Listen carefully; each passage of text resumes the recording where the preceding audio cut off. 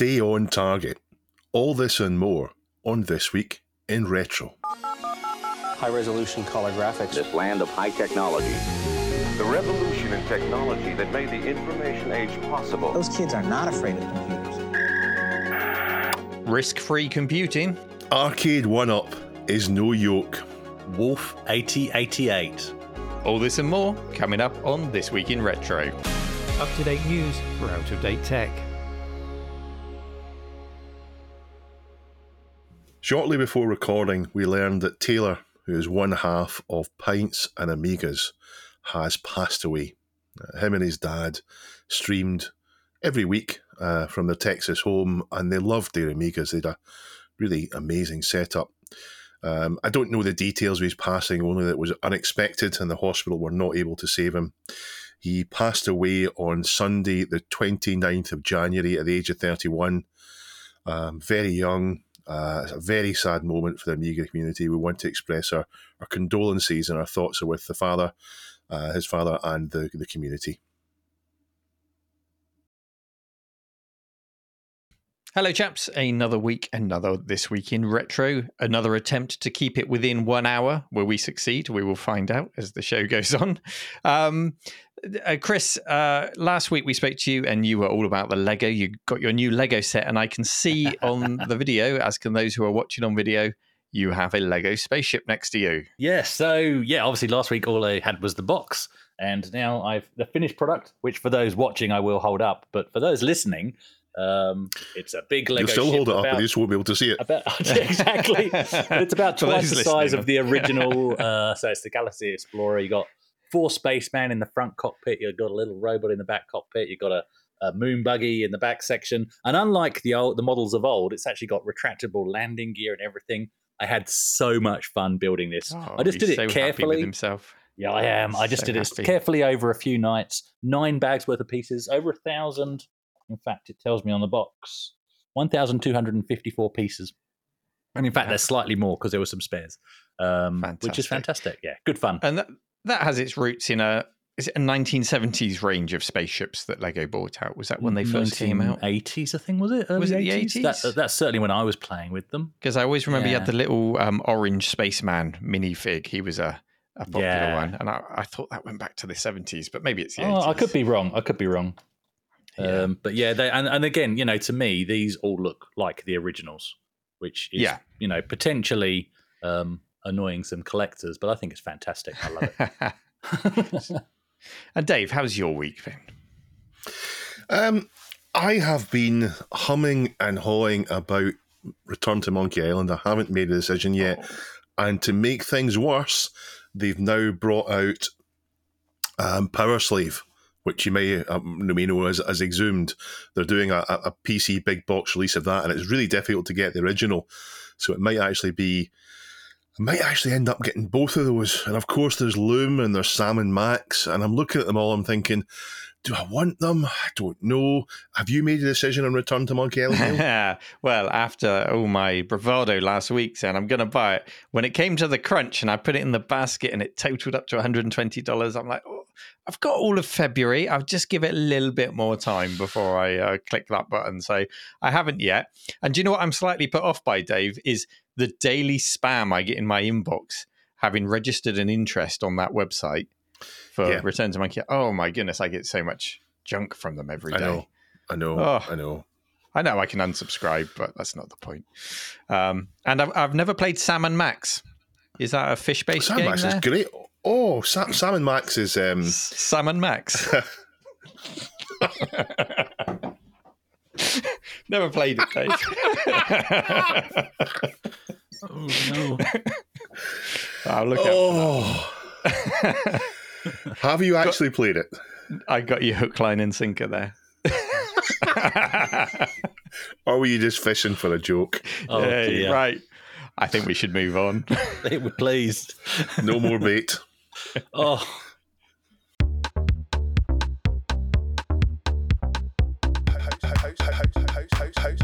It's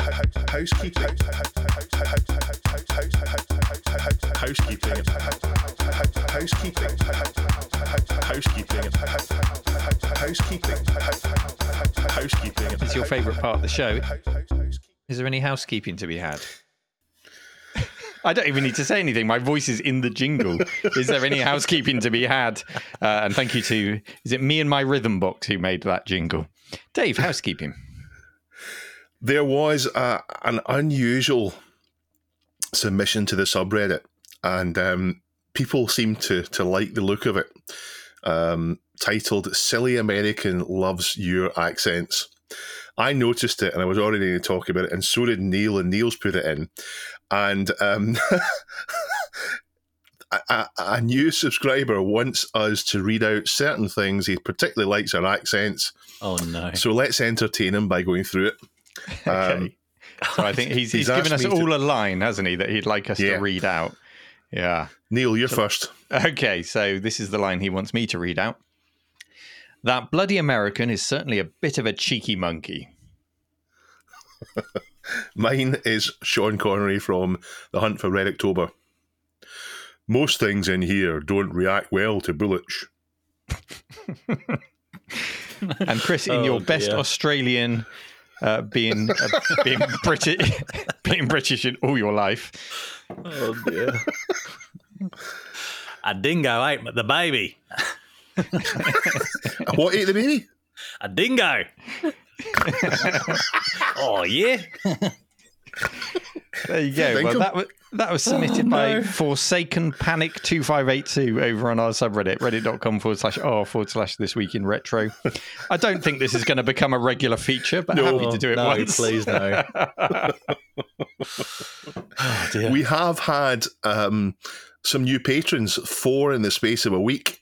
So thank you very much to Adam, to Robert, to Jim, and Richard. Thank you very much. And that is patreon.com/ I'm just trying to remember This Week in Retro. Is that where we are? This week. That's the one you're doing today. Yep. Yeah, that's where we are. So a big thank you to our 14 twirlers. 14 twirlers. This Week in Retro listeners. Every time I hear twirlers, twirlers. Turkey Twizzlers, Turkey Twirlers. Oh, God, yeah. Bernard that's not Matthews. A good comparison. Nobody wants to be compared to those, yeah. Any other housekeeping, Dave? Not this week. Okay, well, let's go into our first story then. Oh, sorry. There is one more bit of housekeeping. And because the font colour changed, I missed it out entirely. Deadlock produces a PDF every week, which is an episode guide. I may have mentioned it before, but if you go to bit.ly/TWIR_PDF, then you get a flip book which he generates, which has the thumbnail as well as what we covered every week. So if you want to go through the back catalogue and find out what's there, then go to that URL. Nice. Yeah, it's really useful because it covers every single episode that we've ever done and drills into all the stories, so you can just listen to those stories if that takes your interest. So thank you. And I did have the pleasure of meeting Deadlock at Amiga Island. Cool. And lovely chap. Had a really nice chat with him. So nice to meet you, and thank you for putting that PDF together. Our first story is submitted to us by the catchily named listener G7VFY. This story links to longtime IT news website The Register, which many listeners will be familiar with. Back in the days when I actually worked in IT, I'd always start my morning coffee at the desk, bringing up The Register to see what stories were on there, and trying to stay up to date with the IT news. They've been having a Retro Tech Week, which is nice to see. Nice to see a bit of acknowledgement on a modern day current news site of Retro Tech. And one of the stories shared on our subreddit comes from The Register by this listener, in which The Register, or LReg, is that what the regular readers? LReg. They discuss the old operating system, RISC OS. Now, this was originally developed by Acorn as the OS for their ARM-based Archimedes range of computers, which first launched in 1987. RISC OS will be familiar to a generation of school kids who saw the BBC microcomputer slowly replaced by the Archimedes in their classrooms. The OS wasn't immediately ready for the launch of the Archimedes machines, In fact, when the very, very first Archimedes machines came out, they were branded BBC. And then later they were branded Acorn, just to try and follow on through the computer literacy project. But I think there was some pushback by Research Machines, who were the competitor in the educational market. And they were like, come on, guys, that's not very fair. You know, siding with a huge corporation like the BBC. Come on, give us a chance. And I don't know too many details about that story, but I know there was some pushback and they moved to using the Acorn name. Anyway, so RISC OS wasn't ready at the launch of the first Archimedes machines, but they did have an OS called Arthur, which looked much more BBC Micro-like in its style and its quite garish Technicolor palette. And that was a stopgap until RISC OS was ready. Did you guys ever come across Arthur in the wild? No, me neither. That was very short-lived, I think. Anyway, the Archimedes wasn't as universally prevalent as the BBC Micro. Some schools clung to the Beeb and then made the jump straight to IBM PC compatible, so they didn't take that middle step. But I certainly saw plenty from my own experience, including one Archimedes, which was in the library at our school, had a single-speed CD-ROM drive, and that was probably where I first tried out my first ever interactive encyclopedia. Had a little caddy that you'd put the disc in. Sat very close to the librarian's desk so she could keep an eye on it. And she had that big wooden boxes with the cards, the Dewey Decimal System used in the library. You know, you'd slip the cards in the front cover of the book and take them out and put the name on of who loaned it. So that was all right next to the Archimedes. Anyway, I'm going off on a tangent there. The OS was fast to boot. Dave, you look like you're about to say something. What was the first rude word that you typed into the encyclopedia? Oh, that's a good question. I don't know. I typed plenty of rude words in. To do it. Asked me about the Say program on the Amiga, which would make it speak out loud. Just rude words all day going into that. That's all it did, wasn't encyclopedia, yeah. I probably just searched for articles that I thought were most likely to perhaps have video clips, postage stamp-sized video clips. Okay. That's what I was hunting for, things to watch. And invariably, it was moon landings, it was athletics world records, things like that. So the OS itself, RISC OS, was fast to boot. It was stored in the ROM of the machine, which is what you wanted in a classroom. It was officially worked on by Acorn all the way through to 1999. Developing through the Archimedes and then the RISC PC machines that they brought out through the 90s, all fighting against the tide at the time of the x86-based CPUs and Windows, the might of Microsoft pushing Windows so hard. And then if we fast forward to the present day, the OS is actually still active. It's changed hands a couple of times. Pace Technology owned it for a while. They used to make set-top boxes.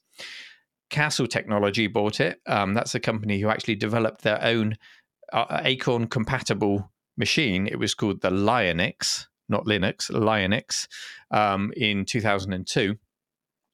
And that ran a version of RISC OS, which had been adapted to work to that, which was a 32-bit machine. I think it was 24-bit before that. So the operating system had to be adapted to work on the new architecture.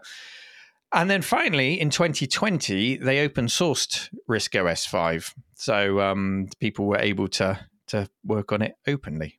And then the older closed source RISC OS 3.71 was actually leaked onto Pirate Bay. So even that one's out there as well. Are legitimately and illegitimately. So back to the register now.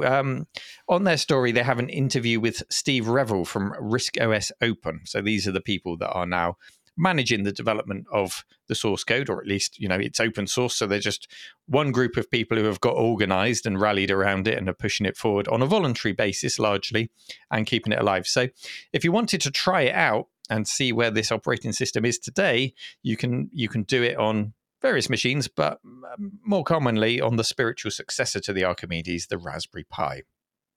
Now, Dave, it makes me feel kind of warm and fuzzy that it's still around and it's still loved and it's still possible to fire it up. Do you have any love for RISC OS and the Archimedes? I do in a way, but I've never used one. I read about the Archimedes in magazines. Zark, which was known as Virus and other systems, was the big game for it that everybody knew about. My schools went from the BBCs to Apple Macs of all things. Oh, wow. They didn't Okay. ever get the Archimedes in. They went to the Apple Mac and then they went to PC. So the Apple Mac wasn't there for very long, but they went from BBC to Apple Mac to PC, missed the Archimedes, a bit of a shame. I think because we're British, we like to think about the Archimedes as a kind of, it could have been a contender type of thing. It could have been, instead of x86, if we'd had, instead of, this is RISC instead of CISC. That's right. More scalable and all the rest of it. And yeah, things above my head, I'm afraid. But for me, the big deal for it is Elite. Elite kind of did a full circle. It came out on the Acorn BBC in 1984. Amazing game. It's a space trading and combat game. Vector-based graphics. I know. I know you'll have heard of it. Yes, Chris? Yeah. I'm sure most people will, but in case you haven't, let's not assume. Procedurally generated universe in there, 8 galaxies, amazing game. So many, it's so important a game. It came out on BBC in 1984, and it eventually got ported to absolutely everything, and eventually got ported to the Archimedes in 1991 and enhanced. And from the Elite news groups that I was on Usenet, etc., it was always the version that people talked about. So from the Frontier Astro Elite fan site, Archimedes Elite was regarded as a huge leap from the original BBC version, which was released in 1991, utilising the power of the Acorn Archimedes series of computers. It boasted solid-filled ships and objects, greatly enhanced AI and a greater range of ships, and also, for the first time, the player was no longer the centre of the galaxy. Other ships would frequently have their own battles, the police would deal with pirates, and the player could watch it all unfold without getting involved unless they so wished. So for me, that's what the Archimedes is Arch-Elite. Nice. That's it. That's where the Archimedes. That's it. Yeah. If I get an Archimedes, that's what I want to do. Yeah, Arch-Elite. How about you, Chris? Any Archimedes memories? Well, I mean, first of all, the fact that RISC OS is still going, it really makes me wish I'd kept my Pi 400, because I got rid of it as soon as the A500 Mini came out, because I was just using that as a mini Amiga. And then I think Dan Wood did a video on running RISC OS on the Pi, and it was like, as you said, it's a spiritual successor. It's a nice fit. It actually doesn't feel like cheating or emulation in a way, if that makes sense, which is nice. So in terms of actually using an A3, it would have been the A3000, a wedge-shaped model. My sister was working in a school in Romford, a junior school, and I did some work experience there as a teacher's aide. And that's the only place I came across one, because my high school, or secondary school as we would call them, that just still had BBC Micros, even though it was a secondary school. And they didn't actually move on from BBC Micros. They instead got bulldozed and turned into a housing estate. That's how good a school it was. So yeah, it wasn't until I did this work experience with my sister that I came across one. And I thought I knew everything. So of course I was telling her, why have you got this heap of rubbish, which I didn't really know how to use? You should have Amigas in the classroom. They'd be much better. Fast for forward. Goodness sake. I know, seriously. For goodness sake. Seriously, stop it. But fast forward, probably only last year, or maybe it was the year before, one of the first Perth Amiga users group meets I went to, and one of the guys there, Steve, had an A3000 set up there, and he was showing Zarch, and he also showed Starfighter 3000, and suddenly it was, oh my goodness, this machine is actually amazing. It's actually heaps better than the Amiga ever was. And I've dropped a link in the, you can record me saying that, because we are. But I've dropped a link in the show notes to the computerhistory.org website, where there's a massive list of, I assume most of the games on the Archimedes. And you've got some heavy hitters from the Amiga and ST library. And the scary thing is, I bet they actually play better on the Archimedes than they did than the Amiga, or especially the Amiga 500 anyway. So you got Lotus 2 is in there, Tower of Babel, Swiv, Speedball 2, Starfighter 3000 I've already mentioned, and also 3D Construction Kit. So nice. we've all discussed our love for that. I bet it runs really nice and smooth on the Archimedes. So yeah, I didn't know that was ported over there. 3D Construction Kit. I mean, you've listed off some games there. Obviously, it wasn't primarily a games machine. It was It was coveted for its wonderful version of BBC Basic on there, which you could do inline assembly programming mixed in with your Basic, which was really nice. And in fact, I think that was how Starfighter 3000 was written. Oh, really? It's kind of a shining example of Basic with inline assembly to, speed up the bits that needed speeding up. There were some, if you want to talk games, there were some absolute stinkers on the system. There was no quality control whatsoever, much like the Amiga. But it's kind of a good thing that it was detached from games. Can you imagine if you had Amiga 500s in the classroom, everyone bringing in their pirated discs and just playing games all day? It would be a nightmare. I mean, one of the first emulators I ever used was a ZX Spectrum emulator, which we used to run on the Archimedes at school and play ZX Spectrum games. And that was disruptive enough. But that had a certain, that had some hoops to jump through technically to get it running and to get the game to load. So if it was just as easy as slapping a disc in the side, which it was, but not many people had those discs at home to those games at home to bring in and play. So it's probably for the best. Anyway, it's fascinating that it's still alive and then it's still running, and it's a really nice piece of British history, aside from the thing that people more often talk about when it comes to the Archimedes, which is the development of the ARM processor and how that had the last laugh. Dave mentioned how we like a British success story, and we were willing the Archimedes to do well in the 90s, and it came up against the Intels of the world and didn't compete. But it certainly had the last laugh in that ARM processor. Check out the interview where Steve talks about all this and more, and his desire to develop it further with support for 64-bit, multiple processors, and all sorts that they want to put in there. Maybe you have the skills to volunteer and help with its development, and you can go and check out the website. All the links are in the show notes. We are sponsored, thank you very much, by Pixel Addict Magazine. Pixel Addict Magazine is a monthly magazine with all sorts of things from the retro world in the 80s and 90s, not just games, but plenty of games. I don't know why Neil's grinning. It was just your dour Scottish accent there, Dave. I was expecting a bit more enthusiasm from a sponsor slot. Not saying it's bad. We do things our way here. Yeah. I am enthusiastic. I do like it. This month I was reading, on page 18, I was reading Grime to Gleaming. Not quite trash to treasure. I wonder if there's someone's taken an inspiration from you there, Neil. Someone's taken a Pentium PC and turned it into something a lot cleaner. Talking about cable management and the mess and the dirt inside it. Have you had a look yet, Neil? I've just popped it up on the screen here because I've got the PDF version here. And it's so nicely laid out. It's so professionally laid out, this magazine, isn't it? This is not amateur hour.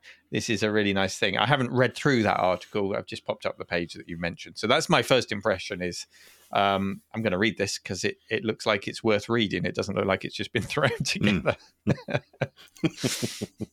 What am I missing? Have you read it? What, the article? This article, yes. No, nothing in particular. I liked the article. It was a good article. Oh, okay. No, I don't want a punchline. All right, Dave, don't get defensive. We're really good at this sponsorship slot.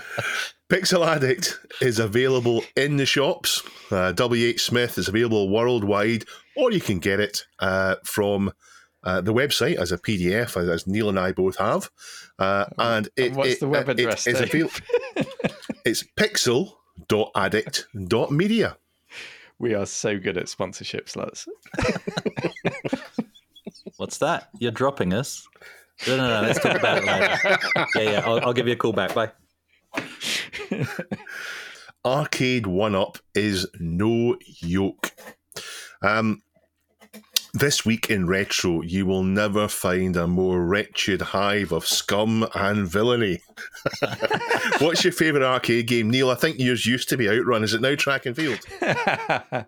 Look, my favourite arcade game is... it's interesting, actually, because since the Arcade Archive opened, whether there's people there or whether there's just Alex there, what I'm rediscovering is competitive gaming in person, which I forgot how much I loved it. You know, I played Outrun on MAME on my own for decades. I've played track and field on my own, but now to stand next to someone and play competitively and to trash talk each other, it's just wonderful to be in that world again and be able to do that again. So yes, I'm still playing a lot of Outrun, but I'm playing an awful lot of track and field because Alex is so competitive about that game at the moment, and we are squeezing like. Last time, yes, but we keep going past each other. We're just like pushing each other further and further and further to get more and more points, and we're getting quite good at it. Outrun would be my favourite, funnily enough. But I actually only ever played it a couple of times. I actually put a lot more coins into Chase HQ, Operation Wolf, and especially Street Fighter 2 for the very same reason you were just talking about there, Neil, because by that time it was a group of mates from college standing next to each other, beating each other up on the screen, obviously, and that's what made it fun. You know, that game by itself, just trying to go through the single player, you know, that's neither here nor there. But when you're playing against a mate, fantastic. My favourite arcade game is Star Wars. I played the sit-down one in the Fernley Hotel in St Anne's as a kid. I played lots of arcade machines in the hotel, but that's my favourite. I can remember there being Mr. Do, Berserk, Donkey Kong Jr., and when we went to the big, or at least I thought it was big in my memory as a little kid, went to the big arcade on the pier almost every night. I remember Gauntlet being there eventually. We used to go every year, and I think I saw the kind of arcade games increasing in complexity and so on over the years I went there, because it was maybe from the early kind of mid-80s up to almost the 90s. And that's why I love arcade games, is because I went to St Anne's. St Anne's is a seaside resort next to Blackpool. But I loved the Star Wars speech. The bright colour vector graphics did a great job, and the sit-down cabinet immersed me. I love playing Star Wars. You mentioned the bright colour vector graphics. Well, it's those bright colour vector graphics and the monitor that's needed to produce them that makes them quite rare to get hold of those monitors and quite complex to repair, or at least find someone with the experience with those monitors to repair. And it was just this week that our Star Wars in Arcade Archive, the game runs, but the screen is kind of squished down in half and it's missing half the image. No. So there's something has gone in that original color vector monitor in the cabinet, and we need to get to the bottom of it. And it's so sad because it's a cabinet that so many people like yourself want to come and experience and play. So we must try and get that working. If anyone out there is a specialist in Atari color vector monitors, or has some spares or anything like that, do get in touch because we need your help. Anyway, Dave, is that something that CRT Rob might have expertise in? We will certainly get him to have a look at it. He lives so far away. His visits are few and far between. And of course, Richard, when he's got time. But Richard's a very busy man, so we've got to prioritise what he works on. So it will get looked at. It's just, if anybody out there is a specialist, you know, it saves a huge amount of time drawing on that experience, doesn't it? Yeah. Well, Atari came out with Star Wars in 1983. They came out with Empire Strikes Back in 1984, although I think that was a conversion. And then Return of the Jedi in 1985. 3 great games in 3 years from Atari, and all of them were controlled by a flight yoke. Today's story is submitted by Dr. Local, and it's about the re-release of Arcade 1-Up Star Wars cabinet. Now, Neil, there's no way you would want this. You've got the real things downstairs in the archive, though... Maybe we should take out the insides and put it in the real thing, Dave. No, Neil, no.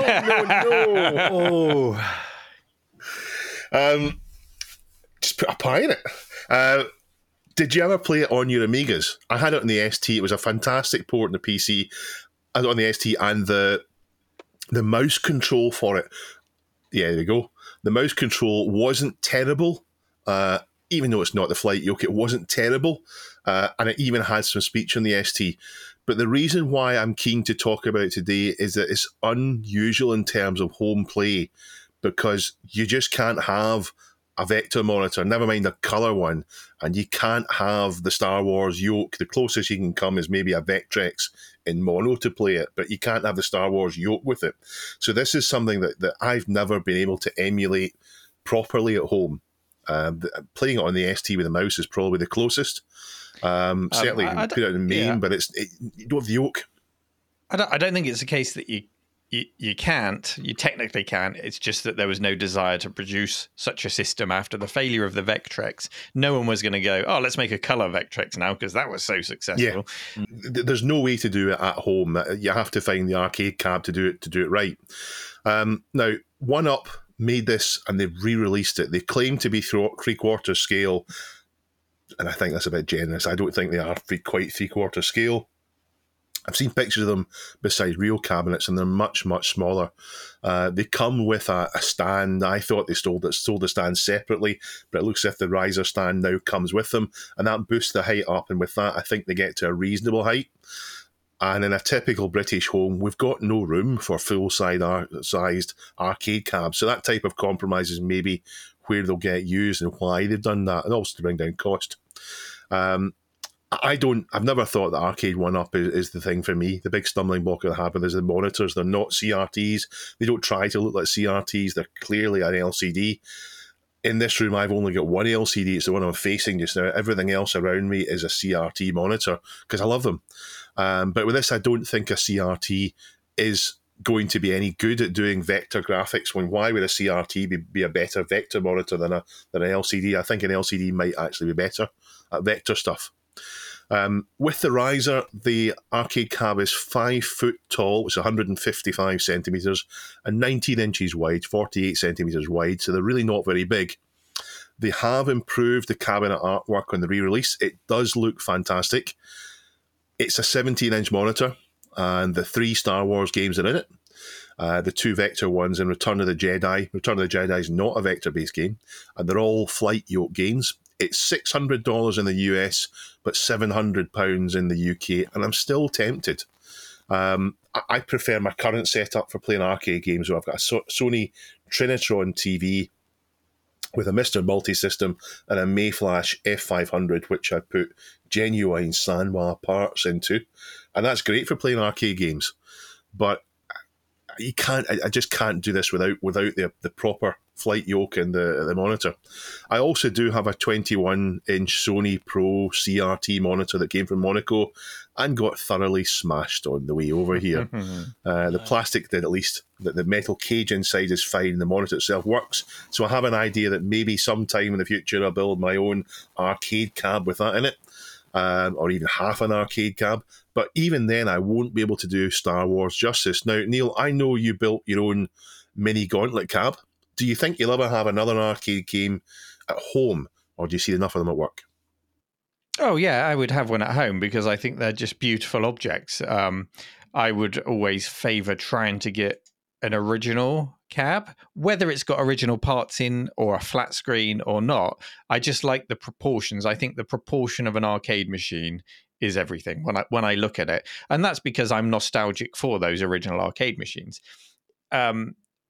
If that wasn't the case, I might look at an arcade 1UP and go, well, that delivers the experience that I want. But for me personally, I can tell by just looking at it that it's not the experience I want, because the experience starts from the moment that I look at it. And that's not ticking my boxes. However, I've heard of the whole arcade 1UP range, I've heard that the Star Wars one is the most sought after, and that's probably why they've got a second run of them, because the demand was so high for it, because a yoke is quite a unique control. I mean, that's a nice thing to get hold of.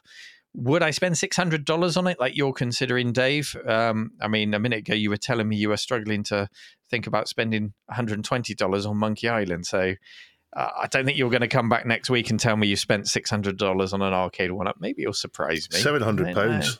£700. Yeah. And for that, you get to play yoke-based games, which are few and far between. So you've got to be really into your Star Wars. Just three. I don't know if you can jailbreak an arcade 1UP to put other stuff in it. But yeah, just 3 games. Yeah. So if I was going to think about spending that kind of money, I would think about putting together a custom control panel into which I could slot in a yoke, but then take it out and use joysticks or something like that. If I'm going to spend that much money, I want to be able to play as many games as possible on it. However, a lot of people are collectors of arcade one-ups, so they might have this lined up alongside other ones, and that's where they get their choice of games from, by building their own arcade in inverted commas. So I don't want to dismiss or put people down for favouring arcade one-ups just because it's not to my taste. You know, if you enjoy it, you enjoy it. Let's not gatekeep about this. I've seen people with a row of 6 or 7 arcade one-ups, and if you to have 6 or 7 real arcade machines, there's no way you could fit them in your house. They're enormous. True. In fact, I've watched Alex doing pickup videos where he goes to pick up an arcade cabinet from people's house, and these are normal British houses, and you go in and there's this honking great big massive arcade cabinet in someone's living room, and there's no way a reasonable normal person would have them. It's only absolute lunatics. Yes, and that have this massive thing in the living room. And this comes to proportions again. The proportions and the shape of an arcade cabinet is important, but so too is the setting that you put it in. If you put it in a small living room, it just looks massively out of place. So that's perhaps, again, where an arcade one-up is proportionally looks better and more in place. When I did have a full-size arcade cabinet in my flat, it was in a room that had like an alcove that I could push it back in. So it almost looked like it was flush along the wall once it was pushed back in there. So that worked quite nicely. Anyway, home versions of Star Wars. You mentioned the ST you liked. I tried a lot of them when I was making the video about the VEC Fever, the Amstrad CPC or GX 4000 version, the Amiga version. And they all do a pretty good job of it. They can all, play the game quite well. But as you mentioned, they cannot replicate the brightness of those lines converging on a vector monitor or the explosions in the arcade game. That's where these monitors really come into their own. Now, if we don't ever find a way to fix the Star Wars monitor that's broken here, there is talk and examples on the internet where people have made laser-based screen replacements. So instead of a vector monitor, you have 3 colored lasers that are moving very quickly. If you think about being at a rave or fireworks night or whatever and shining a laser pen really quickly and writing your name with it, you just see the glow in the air make the shape. That's what a vector monitor does, I think. Well, you can do that with laser pens. Mm-hmm. So you some of the examples I've seen just actually 3 people, use... 3 friends, one with each to draw TIE fighters. I'll get to that. Some of the examples I've seen actually use the arms ripped out of hard disks, because those arms to move the read-write head around a hard disk move so quickly.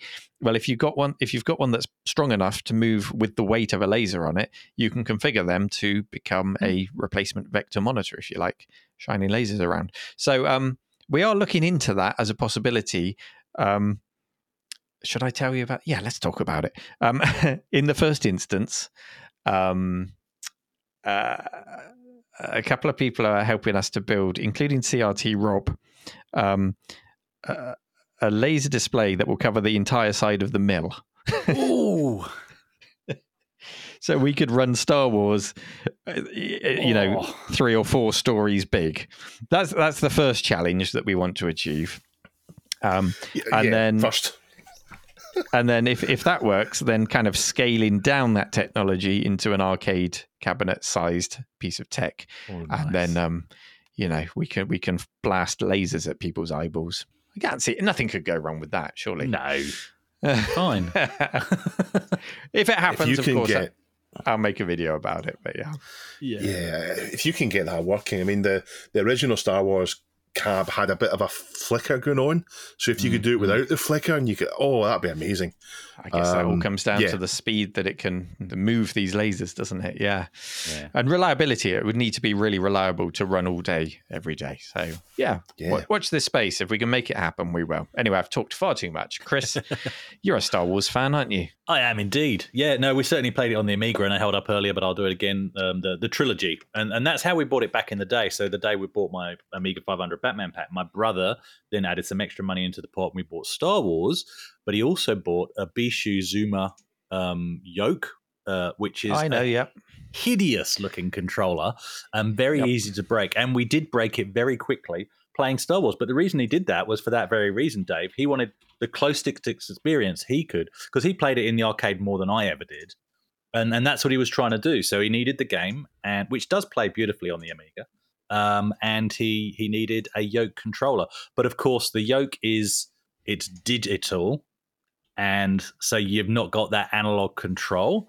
And the problem and this was a problem with many controllers like this back in the day, was even though we knew they were digital, you'd still have that instinct of your head where if you wanted to turn faster or, pitch up faster, you put more pressure on the thing. And that's why they broke, because they're not designed to go. I remember doing it in driving games. You're leaning over even more, and it doesn't make any difference. That broke so many joysticks, So, and including the Bishi, there was a little a piece of plastic inside that the switches for left and right would hit, and that piece of plastic just wasn't strong enough. It didn't actually go straight through the structure, so it would just snap off and goodbye joystick. But yeah, I mean, on the subject of arcades in the home, I actually have a quite a nice sized garage that I keep changing the idea of what I want to do with the space. It's got a pool table in there, and obviously it's got one of my cars in there. But at one point, I've always wanted, for as long as I can remember, an arcade cabinet or two. Should have picked up Outrun when it was affordable, never did. And so that's where if I was going to buy any original cabinets, or if I was to build any reconstructions of cabinets or something like Arcade 1-Up, they fit quite nicely in that space. But in all honesty, I am cheap and I am lazy, and I'm actually leaning towards just getting a bar fridge and a flat screen, a flat screen TV on the wall on top of the bar fridge, and a Pandora's box. I'm sorry, I'll let myself out. Disqualified. Yeah, I think the silence just speaks. That does volumes, doesn't it? Yeah. Pandora's box. Well, at least when you realise you're not happy with your Pandora's box, you haven't spent too much money on the thing. look, from there, and it's because of Arcade Archive and other similar channels, you do start learning more about the jammer cabs, and you go, okay, so you can buy a cab, and then you can buy replacement boards, and that's where your multitude of games come in over time, and that's quite attractive, I must say. So, yeah. I would still go with a Pi over a Pandora's box. Just from experience of using them both, I find the Pi is a nicer experience. So the generic JAMA arcade cabinets that Alex has, they're what an arcade cab looks like to me, unless it's one of the real kind of standout ones like Outrun, Super Hang-On, or Star Wars. That's what a normal arcade for Bubble Bobble, Street Fighter 2, that thing. That's what an arcade card looks like for me. So that's what I'd like here, but it's just the size of it. I did do some calculations in the screen size. It's a 17-inch LCD and looks to me to be a widescreen one. So to give that equivalent in a more square monitor, like what we're used to with arcade machines, then in terms of height, a 17-inch widescreen is the same height as a 14-inch monitor, with extra space on the sides. Or to put it differently, if you're watching a 14-inch 4:3 aspect ratio television next to a widescreen 17-inch TV, and you're watching 90s TV in the original aspect ratio, then you have the same screen size, you see the same thing. So it's all led me to be thinking that for me, $700 is probably too much to pay when the screen is relatively small. I think I might end up playing it and feeling a bit disappointed with a machine that just isn't quite where I need it to be to feel like it's the arcade. So I understand the need to compromise for cost and space, but I think it's maybe a bit too small. Now, as far as them being sold out, there's a comment in the article saying that although they are sold out direct, you can still get them from Shop Hippo. And on the UK, I saw them in pre-order at Games. So this isn't people reselling them. This is people that Arcade 1-Up have sold the machines to sell for them. So maybe sold out is a bit of a stretch. So you can still get it if you want, if I've talked you into it. Okay, Pajeko6502 has shared a link to doomworld.com featuring a post by user Unkunduma. Let's call him that. The post is it's not actually about Doom running on a blender within Doom, but it's actually about Wolfenstein 3D. And it's running on a PC, which we expect, but this PC, it has a 8088 CPU from 1979 and a CGA graphics card from 1981. So the work has been done by developer James Howard, and he's actually made all his work available on GitHub, links in the show notes. And the results are actually pretty cool. I've watched several videos of people running this on Period Correct Metal, and one of the nicest ones is by Owl's Geek Lab, so I'll drop that link in as well. And he runs it on an IBM XT286 running at 6 megahertz. it's smooth and it looks totally playable in nearly full screen, running in all its 4-color CGA glory. And it's using that dithering trick basically to reduce the actual resolution whilst maintaining that sort of look of being full screen. So think back to things like, Carrier Command, but on the Spectrum, or even the Quake engine that we talked about a few episodes back, where you've got, basically black dots filling up half the screen, but you don't notice them because they're interspersed with everything else. This, to me, has that same look and feel about that, but you've got a bit more color than the Spectrum, obviously. And the code developed by James actually uses the original Wolf 3D file, so you've still got the sprites, for the enemies and the pickups and all of that kind of stuff. So, guys, this is Wolf 3D running on hardware that came out 10 years before the game. What are your thoughts? Yeah, it's impressive. And a reminder that the 8088, the difference between that and the 8086 is that it had an 8-bit data bus. So it's effectively, considered, although it's very similar to the 8086, it's considered to be an 8-bit CPU for that reason.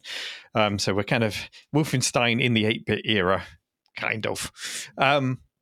I did see the video by Al, and I agree with what he says in the video that if you had this in 1982, you would be pretty stoked, not just because of the graphics that you're seeing on the screen, which it does adapt to this, to CGA really well. I think it looks lovely. But not just because of that, but if you got this in 1982, you would be witnessing the dawn of a new genre there and then. If you compare it to the flick screen first-person maze crawling of, say, 3D Monster Maze a year earlier on the ZX81, it's a quantum leap in gaming. It would be a huge jump. But of course, that didn't happen. That's not how history unfolded. Just like the 90s demo scene of the Amiga, those stunning demos weren't available on the Amiga 1000 when it came out in 85. But you can go back and you can run it on it now, and you can always play that fun game of what if. What if this existed? How would that have changed the outlook of the IBM PC if Wolfenstein dropped in 1982 on it? That would have been amazing. And likewise with those demos on the A1000. So, we can't get too misty-eyed about that, but it is a fun game. And we need to remember that just as the hardware evolved over time, so too did the understanding of the hardware and the coding techniques that complemented it and, getting the most out of it. I do love the fact that people are now taking that knowledge and going back and applying it. So that's always nice to see. Wolfenstein in general, the game gives me very strong you had to be there kind of vibes. And what I mean when I say that is that I was surrounded by the 8 and the 16-bit, the Wedge machines, the Spectrums, the Amigas, the Ataris at the time when Wolfenstein came out. So I didn't know anyone that was playing it and I didn't have access to it. Fast forward a little bit, second time around when Doom came out, that was a different story. I was there. I got the shareware version. I installed it. I was just stunned and loved it. So I get all of those memories when I play Doom. I don't get all of those memories and feelings when I play Wolfenstein, which is it's just a personal, reflection on it. But Wolfenstein does seem to have become a plaything for developers, like Doom has, but just developers who want to push themselves. It came out on the Mega Drive on a homebrew release in 2014. It did actually come out on the Super Nintendo back in 1994, I think it was. So it did get those releases back then on other platforms. And the Jag. And the Jag, surely it wasn't pushing the Jag. No, it wouldn't have been pushing the Jag. Should have been capable of running that. 64 bits, 3DO even. 64 bits. If we want to go back to ARM and RISC OS, it was on the 3DO, which had an ARM CPU. It was almost like a consoleized Archimedes made by the Amiga team or some members of the Amiga team. So, yeah. Anyway, just had to shoehorn the word Amiga in there, Dave, before I hand back to you. Can you get it on an Atari ST, Dave? Yes. There's been a Wolfenstein port of on the ST for a while now. It runs really well on a 68K. Runs better on the Mega ST than it does on a basic one, but yeah, it runs really well. So what's more impressive, Dave? Do you think Wolf 3D on an IBM XT or when we saw Quake on a ZX Spectrum? I think, I don't want to take away from anything because they're both amazing, but I think this is more impressive. It's so smooth, you can see what's going on. While Quake on the Speccy was amazing, but it wasn't really Quake. I mean, this is really Wolfenstein. This is real. The Quake was Quake-like. The trick that they've used, though, I remember being done on a screen with video and GIFs to bring down the file size. And I think it's some kind of optical illusion where someone's found out exactly how much screen you can cut away and still have our brains fill in the gaps. And by doing that, they end up with this amazing technique they've used here, which is, I presume this is the only reason why it works, is the screen technique where there's actually not that much data, but it fills in your mind. And I think that's what's amazing about this. It's true. And it actually comes back from even further back than that, well, to a point, because you use the same trick in print. So comic books used to use the same technique because of the printing technology that was available at the time. And you didn't even notice it until somebody pointed out that half the picture was just black dots. And then you go, what are you talking about? And you look at it.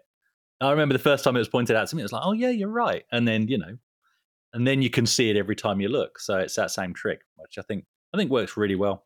But yeah, just to be clear, what does look good in print, Chris? What's that? Pixel Addict magazine. That looks fantastic in print. I mean, yes, you can get it on screen, Neil. I'm not sure if you're aware of that. You can actually order it and just have PDF-only version. But there's nothing like holding that print copy in your hand, regardless of where you are in the world. So go down to your local news agent. They probably got it on the shelf. I think we've redeemed ourselves, Neil. There you go. We have. Okay. Anyway, did I interrupt you? What point were you making there, Chris? No. So the final point on this one really is just to be clear about this project. So back to the Wolfenstein on the 8088. The source code that's been made available is just for, let's call it a patch to make the game work on this old hardware. So you still need the original game, but several options have been made available of the patch, depending on which hardware you want to target, and also depending on whether you've got the shareware version of the game or the full release. So it's really well done. What I do like about this project, though, and similar projects, and you've touched on this, Neil, is it just opens you up to that contemplation. What if Wolf 3D had come out in 1982 instead of 1992? Because theoretically, if a genius had woken up one morning, this proves that it was possible. It's time now for our question of the week. And last week's question was all about the Cinemaware game, or Cinemaware-inspired game that we were talking about, Return to the Desert. And the question was, what modern movie would you like to see made into an 8 or 16-bit Cinemaware-style game?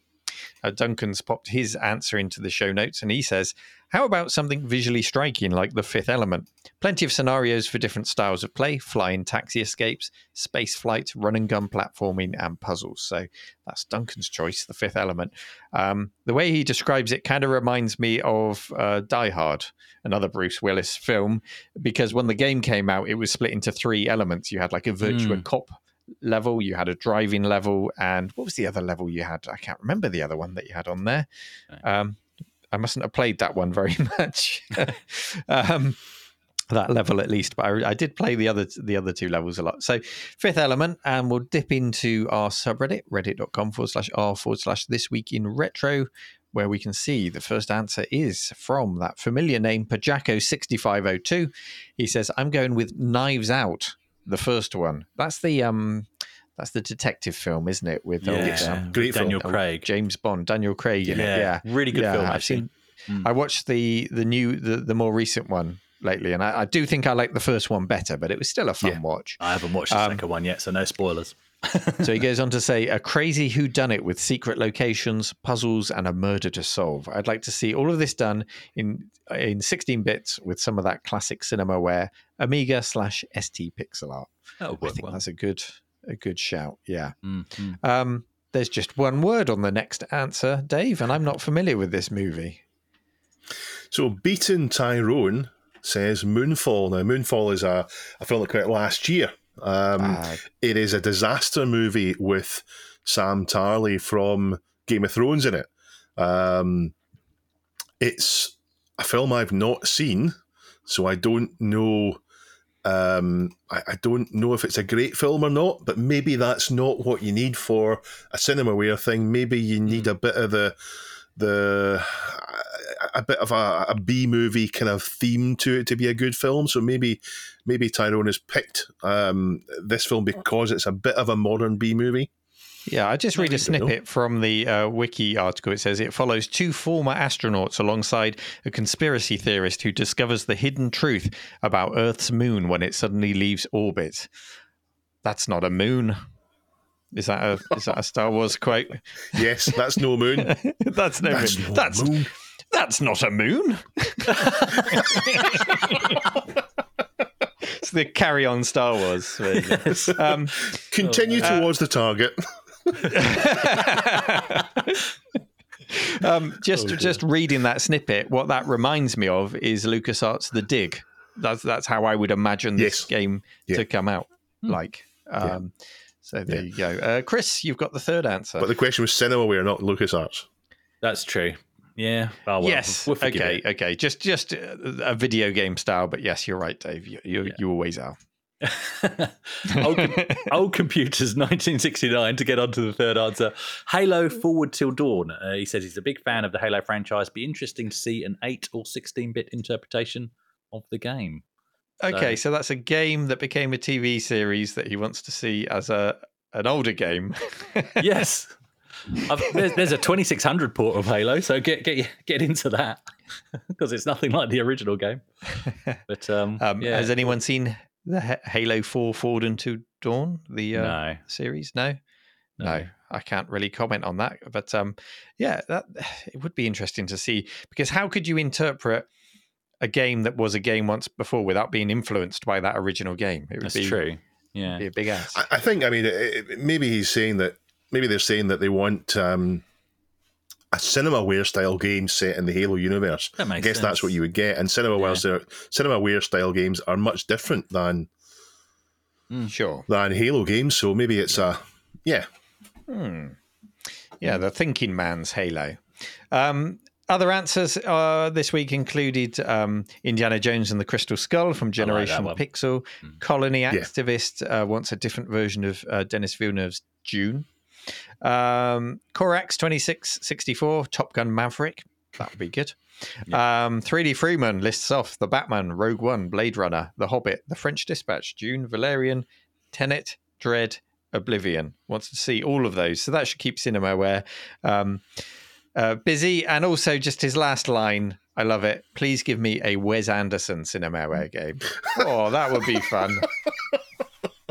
That would be good. I'd love that. Chris? Army of Darkness. That would be fantastic. Yes. Yeah. Okay. So this week's question of the week. Let's head over to Chris, who has the question. So this week's question of the week. No idea why Dave's giggling in the background. Actually, I do. But if you could have one arcade game in your living room, what game would it be? Simple as that. A cabinet. A cabinet, yeah, not just the game, the cabinet, yeah. Oh, it yes, could be cocktail, of course, the it could full be size. Yeah. It could be sitting, yeah, nice. We even let you have pinball games in there if you want. Yep. That question will be pinned to our subreddit, reddit.com/r/This Week in Retro, where you can also submit stories for our consideration for discussion on next week's show.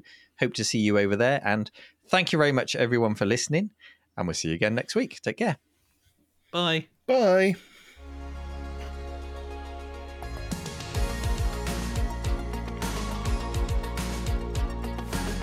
This Week in Retro was presented by Neil from RMC The Cave, Chris from 005 Agema, and Dave.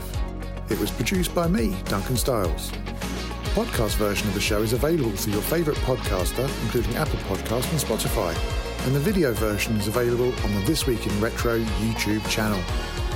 Join our community subreddit at r/thisweekinretro to suggest and vote on the stories we cover on the show. If you watch This Week in Retro on YouTube, please give us a like and subscribe to help us reach new viewers. If you enjoy our show and would like to support it, then please check out the link to our Patreon page in the show notes or description. Thank you for listening, and we'll see you next time for more up-to-date news for out-of-date tech.